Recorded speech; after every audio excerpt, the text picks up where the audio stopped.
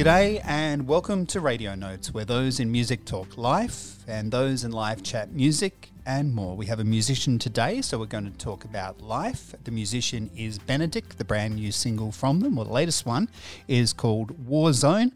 Benedict, welcome to Radio Notes. Thank you so much, John. Thanks for having me. 3 years plus you worked as a prison guard. Can you talk us through what the role was and I guess more importantly, how it affected you to make this music?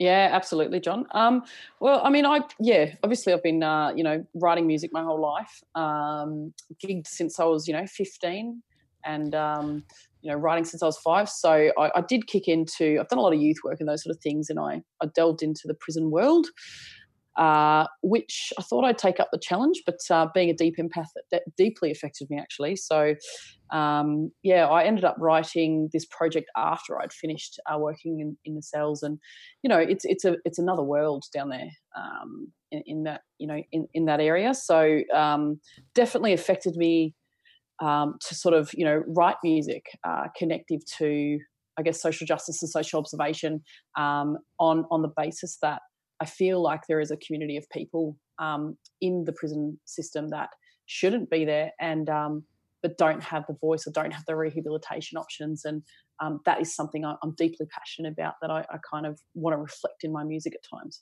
You mentioned there about the deep empath that you have as a human being. Yes. So what way did that play a role in you deciding to take up that position in the first place of being in and around the prison system?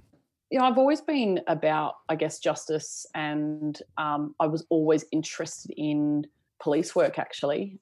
A friend of mine at the time happened to be working in the prison system and suggested I give that a go first to get an idea of, the world it is.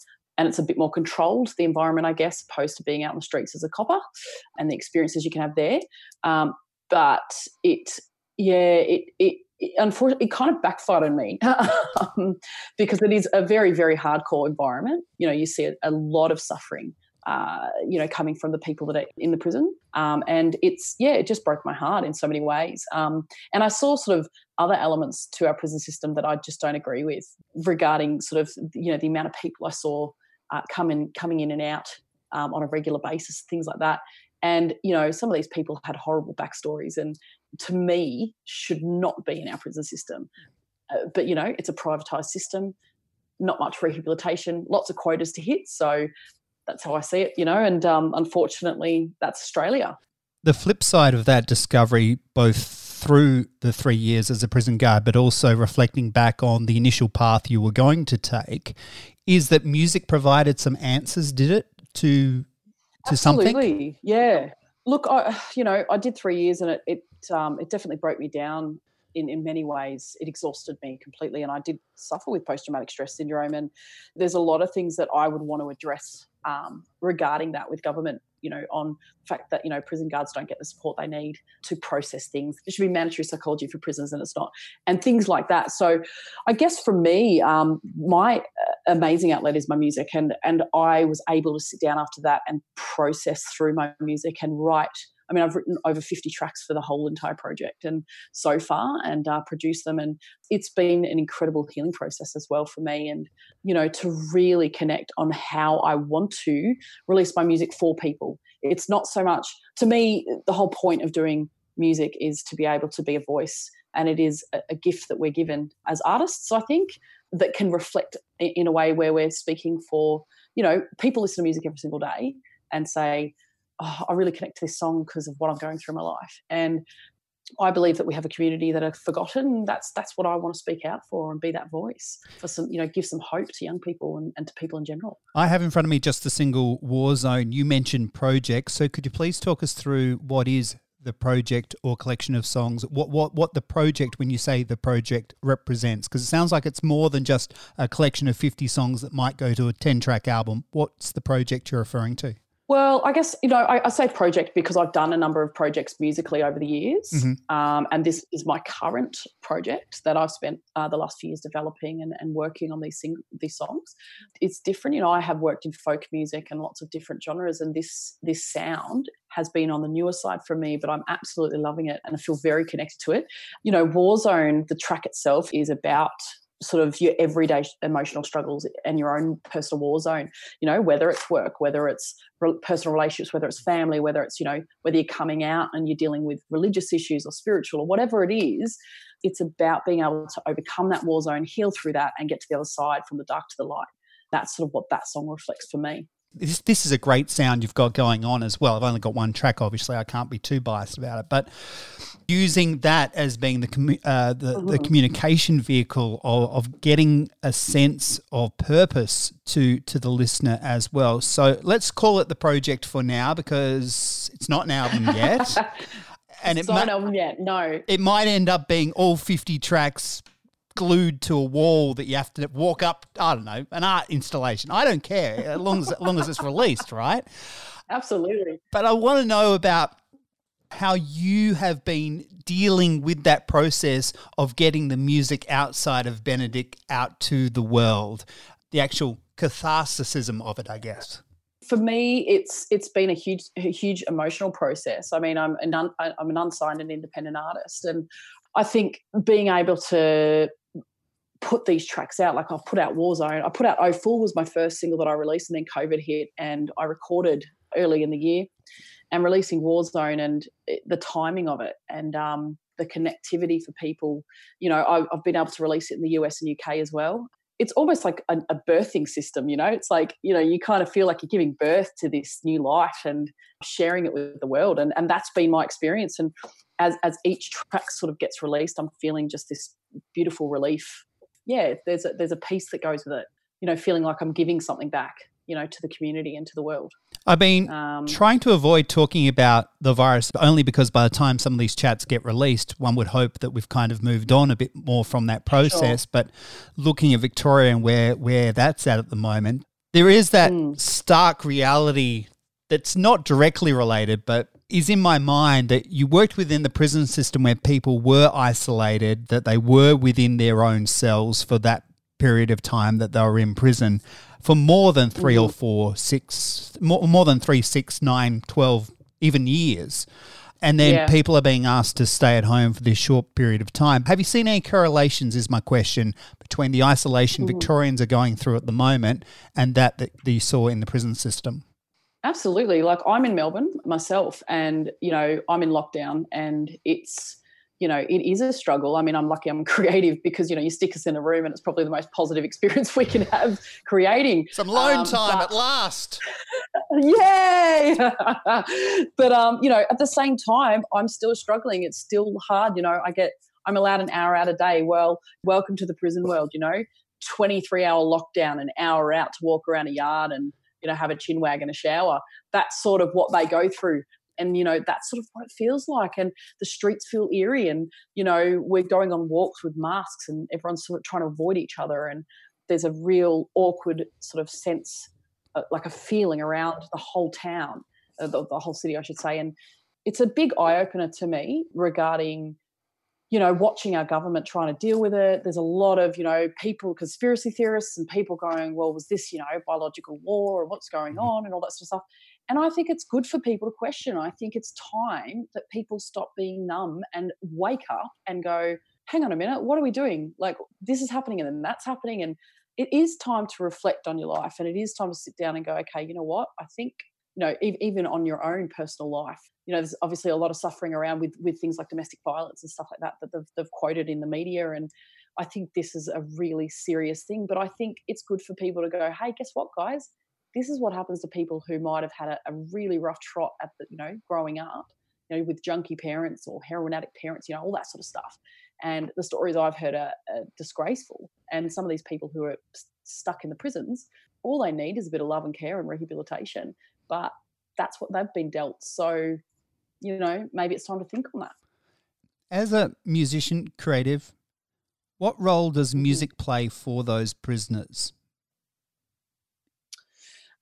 Look, I mean, I don't know. I guess everybody's different, but you mean as in like them listening to it, or? Yeah, we're going to have a conversation coming up soon, and it's with someone who goes into the prisons and performs their music and I guess shares singer-songwriting with them. And I'll let you know, a spoiler, listener, we've already heard it, is that the prisoners themselves are a little hesitant for that kind of outside interaction. They feel like it's someone who's doing a little bit better than they are, that someone who's got, better is the wrong word, but have got things going on differently heading into the prison Sure. and presenting. But what I want to know is about how music within that prison system is integrated into the rehabilitation of those that are inside. I imagine some of them might have the radio to listen to, but maybe they don't. Maybe they have people coming in to sing for them.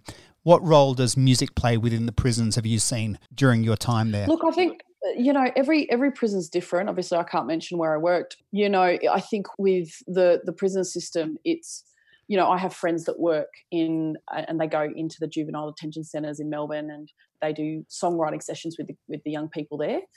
And the young people get so much out of it. They feel like they're listened to, and they'll be like, whether it's hip hop or whether it's, doing some rapping or writing a song, and it's giving them an outlet and an opportunity. Regarding the prison system here, look, with the adult prison system, I guess it depends on the prison and what sort of programs they're implementing. I know that internationally there's a lot of different teams that come in and out and do, everything from meditation through to music. And what we're talking about, John, is people of a community. They're people, they're humans. So, you can walk into a group of people in the city, in Federation Square in Melbourne, and do a gig, on the stage there, and there's half of the crew is going to love it. The other half of the people are going to go, this is not great, and they're going to walk off. Same.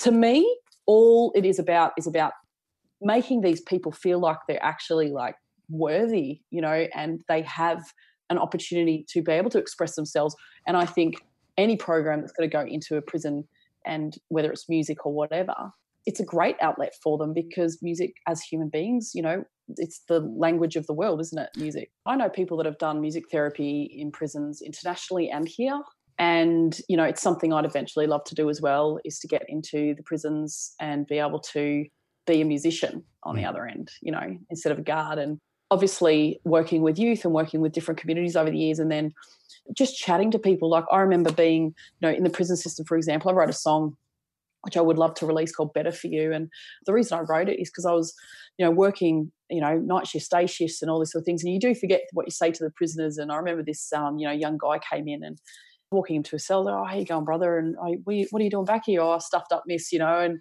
you just have a chat with them. I mean, they're people, yeah? You just have a chin wag and, do you need a feed? And, talk to them where they're at. He said to me, I said, oh, you bugger, what are you doing? What are you doing back in? He said, well, to be honest, miss, it's the longest I've stayed out. And because 6 months ago you told me I could be better, and I really believed it.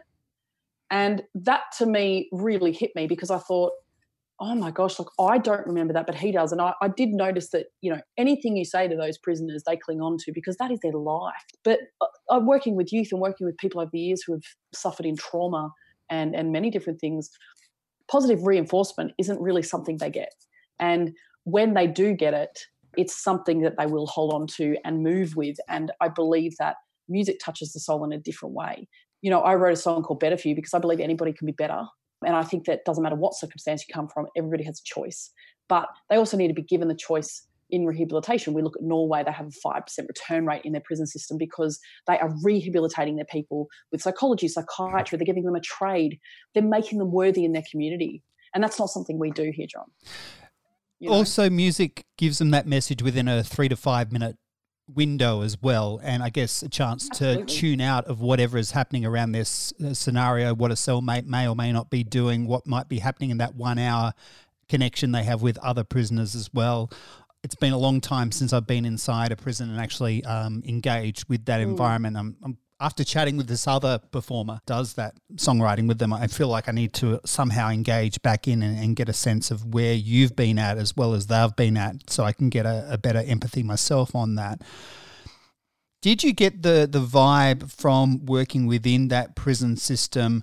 I guess I remember those times when people like Bob Dylan would perform in a prison, that there is a place for musicians to actually engage more regularly. I know it seems like a really basic question, but you would know more than I would ever know about that, about having a musician drop in and actually be part of that environment and how that would change their lives.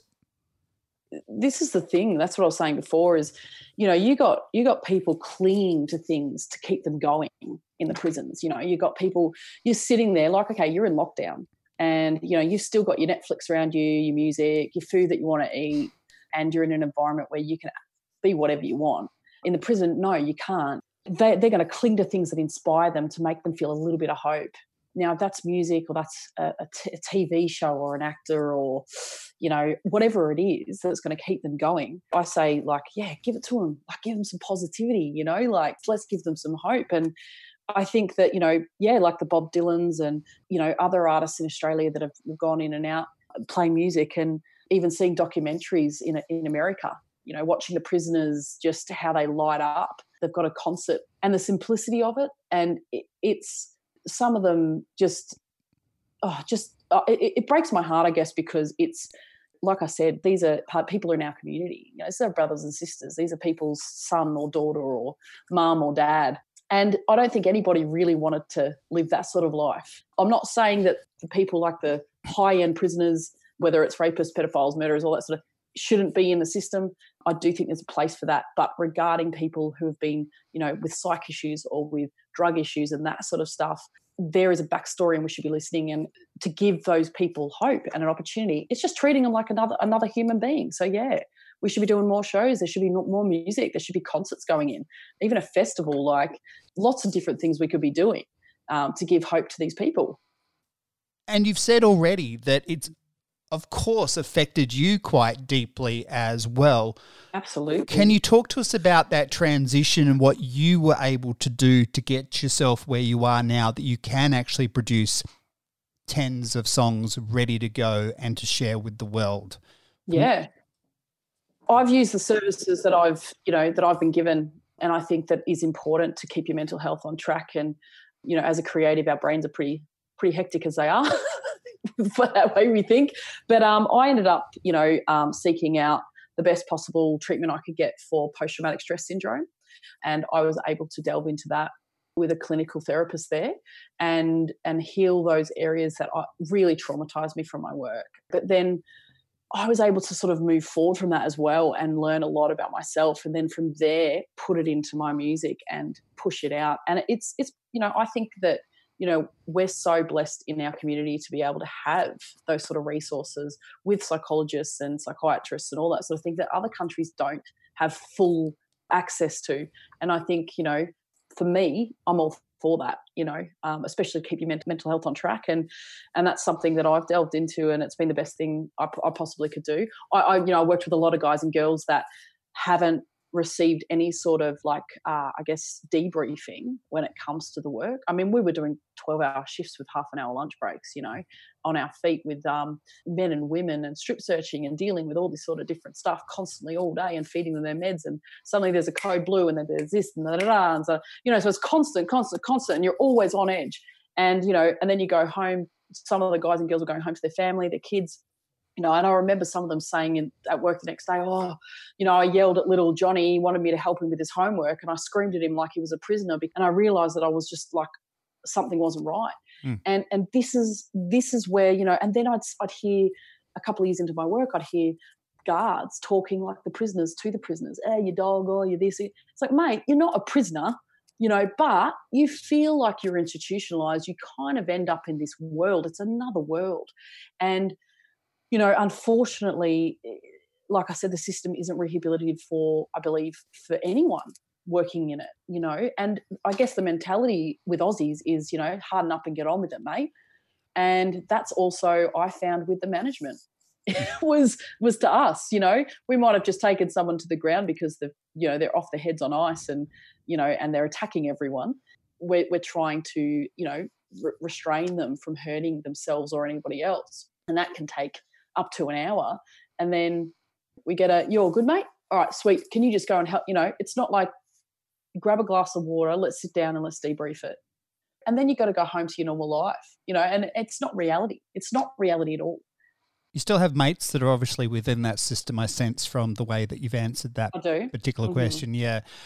When you're writing the music, performing the music even, getting this collection of tunes ready, are you thinking about them while you're doing that? That maybe what you're doing outside of that work is going to hopefully help them. And by them, I mean the actual prison guards and custody guards. Absolutely. I think about that a lot. I've actually started writing a couple of years ago, I put together a pilot for a TV series based around what I did in the prison work. It's actually probably more focused on what the guards go through, to be honest. Vicious cycle that we got caught up in. But yeah, I definitely think of them as well. But, like for me, I think of every community across the board, whether it's a prison system, whether it's the LGBTQI+, whether it's like, any men or women or people are going through their suffering. I just want it to reach people. And I guess because I was so heavily pushed into the prison system, it was a big shock. You get 5 weeks of training in a classroom, then you get put on the ground and they're like, off you go. And it's like, what? Like, this is reality. It is a shock to the system. And, it's something that I will continue to speak out about. Radio Notes, released first as podcast, can also be heard on radio worldwide. Benedict is our special guest on Radio Notes today. The latest single has been called War Zone. They have been in such areas themselves somewhat. Let's talk about the production of this music. Dean Tusa. Dean Tusa. Yeah. Now, he's worked with the likes of Stella Donnelly. What was the working partnership that you had with Dean? Dean's brilliant. I'm still working with Dean. Dean worked under David Kahn in New York for 8 years, who looks after Beyonce and a whole bunch of other artists. Dean is great. He did the first album and wrote on it for the Rubens. He's done a whole lot of stuff, worked with heaps of Aussie artists as well. And he's just an absolute gem when it comes to being an A-list producer. And I'm still working with him. So we're actually going to be doing my next single together. I'm not going to give up a good thing, but our relationship is great. He's a solid person and to work with, and just an all-round good guy, and very genuine. I mean, his gift is incredible. Watching him work is just insane. He's musically talented as well as technically talented, but as a combination, it's just a weapon. What about the sonic palette as well? How have you been enjoying that? You come to this music with your own sonic palette, I'm sure, and he's very much got his ears of that. Talk to us about that and how that sonic palette partnership has been working as well. It's been really interesting. I'll bring a track to him and I hear 2 or 3 different elements on it, and then he kind of takes it to the next level. Warzone originally was going to be big Phil Collins drums and really like sort of drawn out, and he said to me, okay, Benedict, you might not love me right now, but this is going to be a dance track. And I'm like, no, it's not, because I would never do dance. And he was like, it's going to be a dance track and I know it, just trust me, and come on, mate, come on. And look, I handed it over and he was right. The power and the strength that he's put into it. He pulled out a Roland 808, which is what Michael Jackson used to use for his beats. And he said, all right, we're going to do this. So sit down. I want you to put some beats that you like together, and then I'll implement them into the system, and bang, bang, bang. Just his knowledge is crazy. So I've loved it. And now I'm like, let's do another dance track. So I'm like, you've converted me. He's just his brain, how it works. I trust him implicitly with the music. And so, yes, I have a whole sort of demo that I produced prior to coming to him. And he literally takes it to where I couldn't see. And that's what a great producer does. Yeah, absolutely. And I had a feeling that you weren't a techno beaty kind of person. I didn't want to be disrespectful to you, but obviously it is something new for you. What do you like on the dance floor? What is the banger that gets Benedict going on the dance floor then? Ooh. I absolutely love dancing, and I actually salsa, South American music is my fave, one of my faves.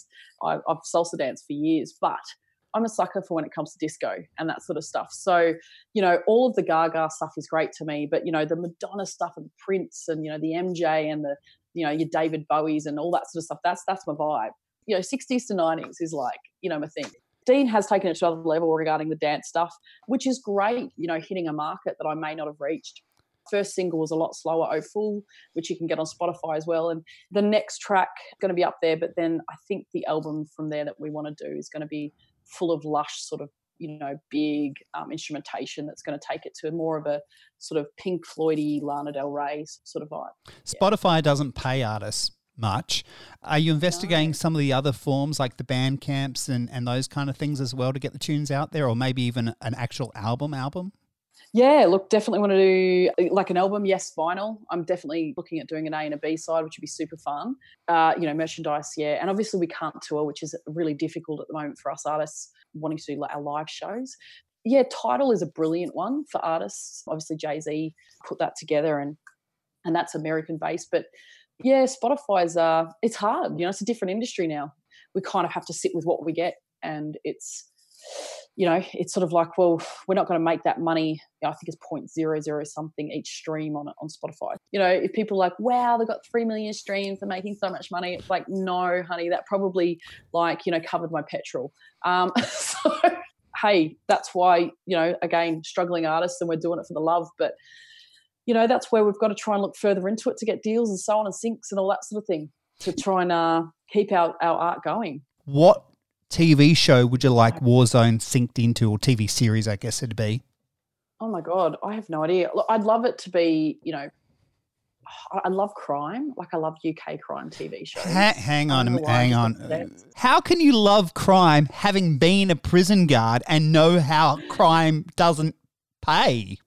Crime doesn't pay, but I love crime. Like, I love, you know, the psychological, like, working out the crime, doing all this. I love it. I love watching it.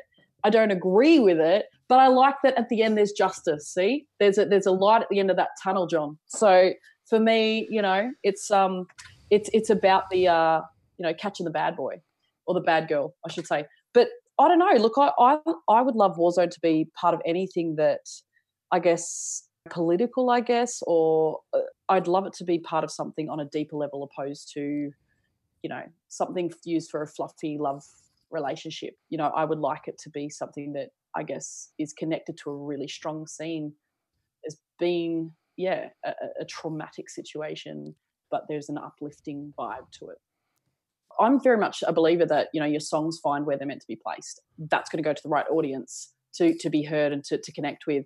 I've heard a number of different artists on shows lately that I'm like, wow, who is that? And I'm shazamming away because their songs are just blowing my mind, and I've never heard of them. They might be from UK, Germany, Norway, whatever, and just incredible. And I know, like, Tones and I, for example, she's doing a competition at the moment for artists where she said, look, you know, it's a hard time out there for all of you guys, so I'm going to hold a competition, and it's called That One Song. Shoot me through your latest track, and I'm going to, you know, pick the top 20, and then the audience can vote, and they'll get opportunities. They'll get 5K and all that sort of stuff. And it's so cool. Like, to me, here's an artist who got number one all over the world last year. She's a young artist. She's done really well, and she's giving back to her musical community, which I think is awesome. And it's given some young people hope. But I've listened to some artists on there, and I'm like, what? Like, she's posting it, and I'm like, who's this person? Like, I've never heard of them, because they're an indie artist, you know. And there's so much music, amazing music out there. Let's go back to you, Benedict, and let me ask you about those 50 tracks, because it's still hitting me in a good way that you've got 50 tracks, because a lot of people in a career don't even get that many. Are we looking at doing a 10-track, as you said, A-B album scenario? Are you going to just hold on to them? Are you bastardizing some to make a better song? How do you look after your 50 tracks? Yep.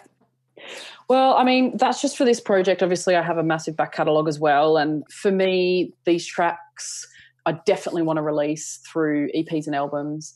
It comes down to budget, you know, like indie artists, mate. Like, we are just, I'm using every penny I've got. But I'm loving it too, you know. This is part of the journey. And so, yeah, I'm definitely keen to get into the studio. Like, I've already spoken to Dean about doing an album and smacking it out there. I feel like each track has its own little life. So then, you know, like I said, the last 3 to 4 years developing and building these tracks through production as well. I'm excited to be able to get them onto a vinyl and put them out, get them out on Spotify, get them out to the world. What are you currently reading? You seem like you may be a good reader. I do like to read. I'm more of a watcher. I love watching and I love audio. The Artist's Way is a great book. If you are an artist, it's a self-help one that Dean put me onto, that I'm sort of slowly tackling. But I have actually just been focusing more so on my writing of my TV show that I really want to put together. Look, I don't know much about writing for TV. I don't watch television. I just say that now. What is that writing process like for television? Because I know there is some great Australian drama that's going to be released in the next few years eventually. So obviously you're part of that wave, trying to be or are part of that wave. What is that process like of writing a TV drama? For me, I've been developing the pilot. I'm definitely not a writer when it comes to, I know my limits. Like I really would love to work with some great writers. And it's been interesting, actually. I had an amazing woman contact me through Dean, actually, a couple of weeks ago, who's doing a documentary about world prison system and for women and so on. And she contacted me to get some information on my background. And, you know, through her, she's been really, really amazing help and wants to connect me with a couple of directors here. I'm going to write it as a process for me, and, you know, obviously I'll share it, but I do believe, again, like the songs find their way. Yes, you have to push to get somewhere. You can't just sort of sit back and hope that someone's going to pick you up. A very therapeutic process for me to write this pilot and to develop it, and sort of, you know, I don't want it to be a pretty little drama. I'd like it to be a very real, raw, hard-hitting drama where people are going to go, oh, my God, this is actually based on true stories. This is something that is happening now.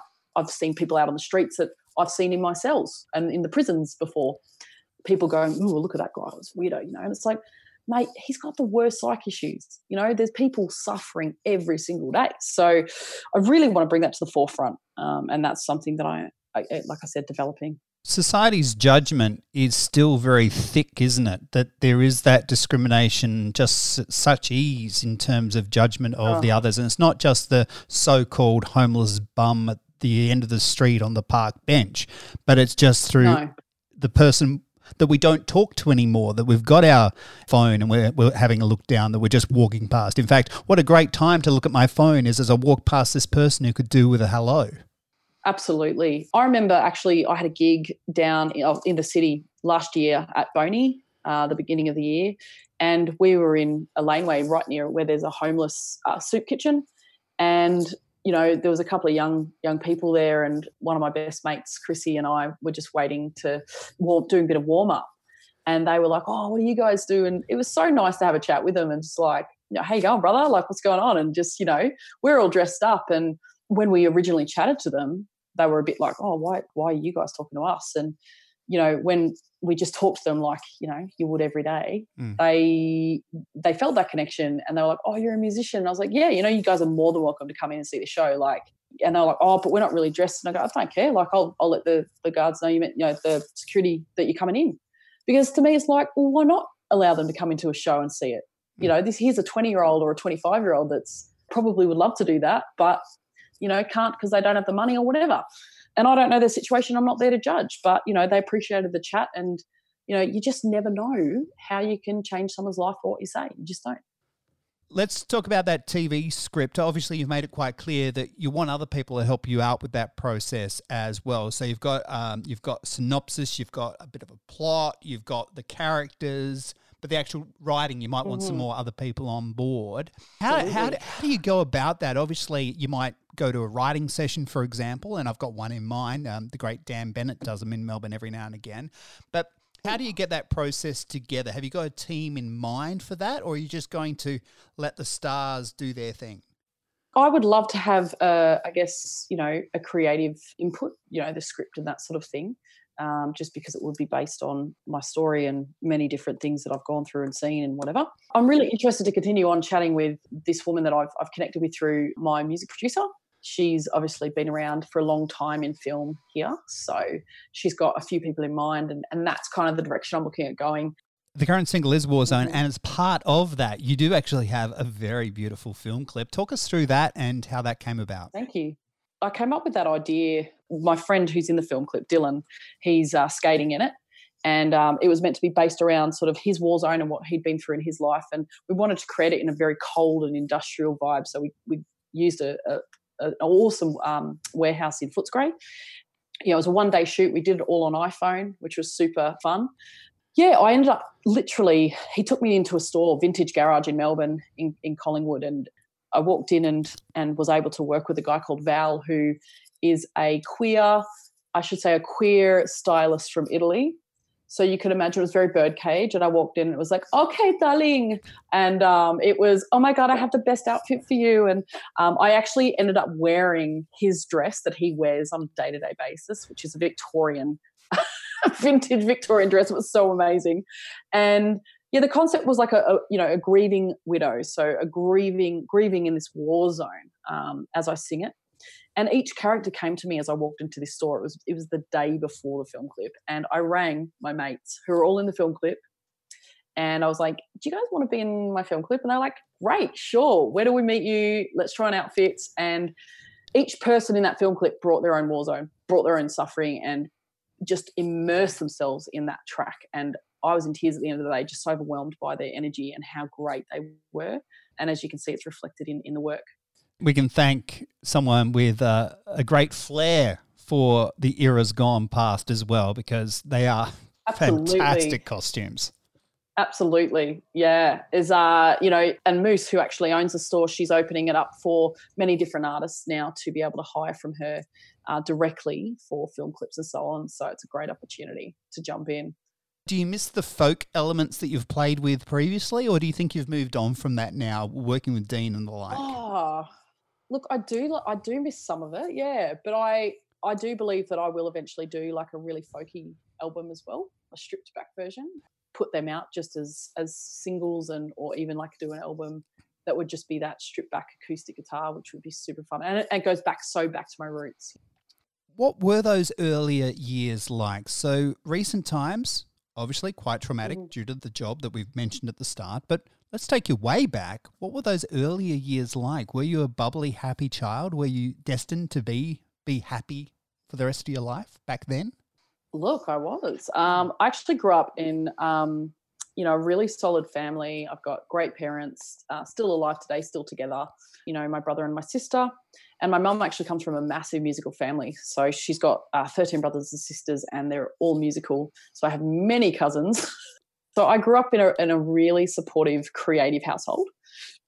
My childhood was filled with spirituality in life, and I was always had a big heart for people and mission. And I think that moving into my, teens and then moving into sort of my 20s and so on, and really exercising that in every possible way that I could, I was always sort of wanting to get out and play my music. And I was, like I said, gigging since I was 15. And, I'm 36 now. And so that's a long journey and many years of playing with bands. And, I had a 10-piece band that I'd had sold out shows in Melbourne with, and Brizzy and stuff like that. And, it was just great. And then being able to, travel to Nashville and do a few things there and writing and so on. And I've had great experiences with my folk root stuff and a lot of growth as well. Who I am today, I feel is the strongest I've ever been in my life. But then I've healed and grown and shifted a lot of things as well. I'm super glad that, I know who I am, and I love being an older artist. Like a lot of people, you're too old and you should have been out at 20. Well, actually, to be honest, at 20, I had no bloody idea whether I was Arthur or Martha. So it's good for me now to be in the position I am because I know what I want. I know how I want to do it. And being a strong, independent person is important to be able to put that career forward. And I'm no hold bars now. This is how I do it. I'm confident and clear on my vision. So it's a great place to be in. I love being in my 30s. It's awesome. As Mum said, Willie Nelson was 37 before he made it. So I've still got hope. On that very parental and positive note, Benedict, thanks very much for joining Radio Notes. Thank you so much, John. I appreciate it. Thanks for having me. RadioNotesPodcast.com for show notes and links. Web design there by Steve Davis. Theme music by Martin Kennedy and All India Radio. I'm Tammy Weller. John Murch is the producer and host based in Adelaide, South Australia.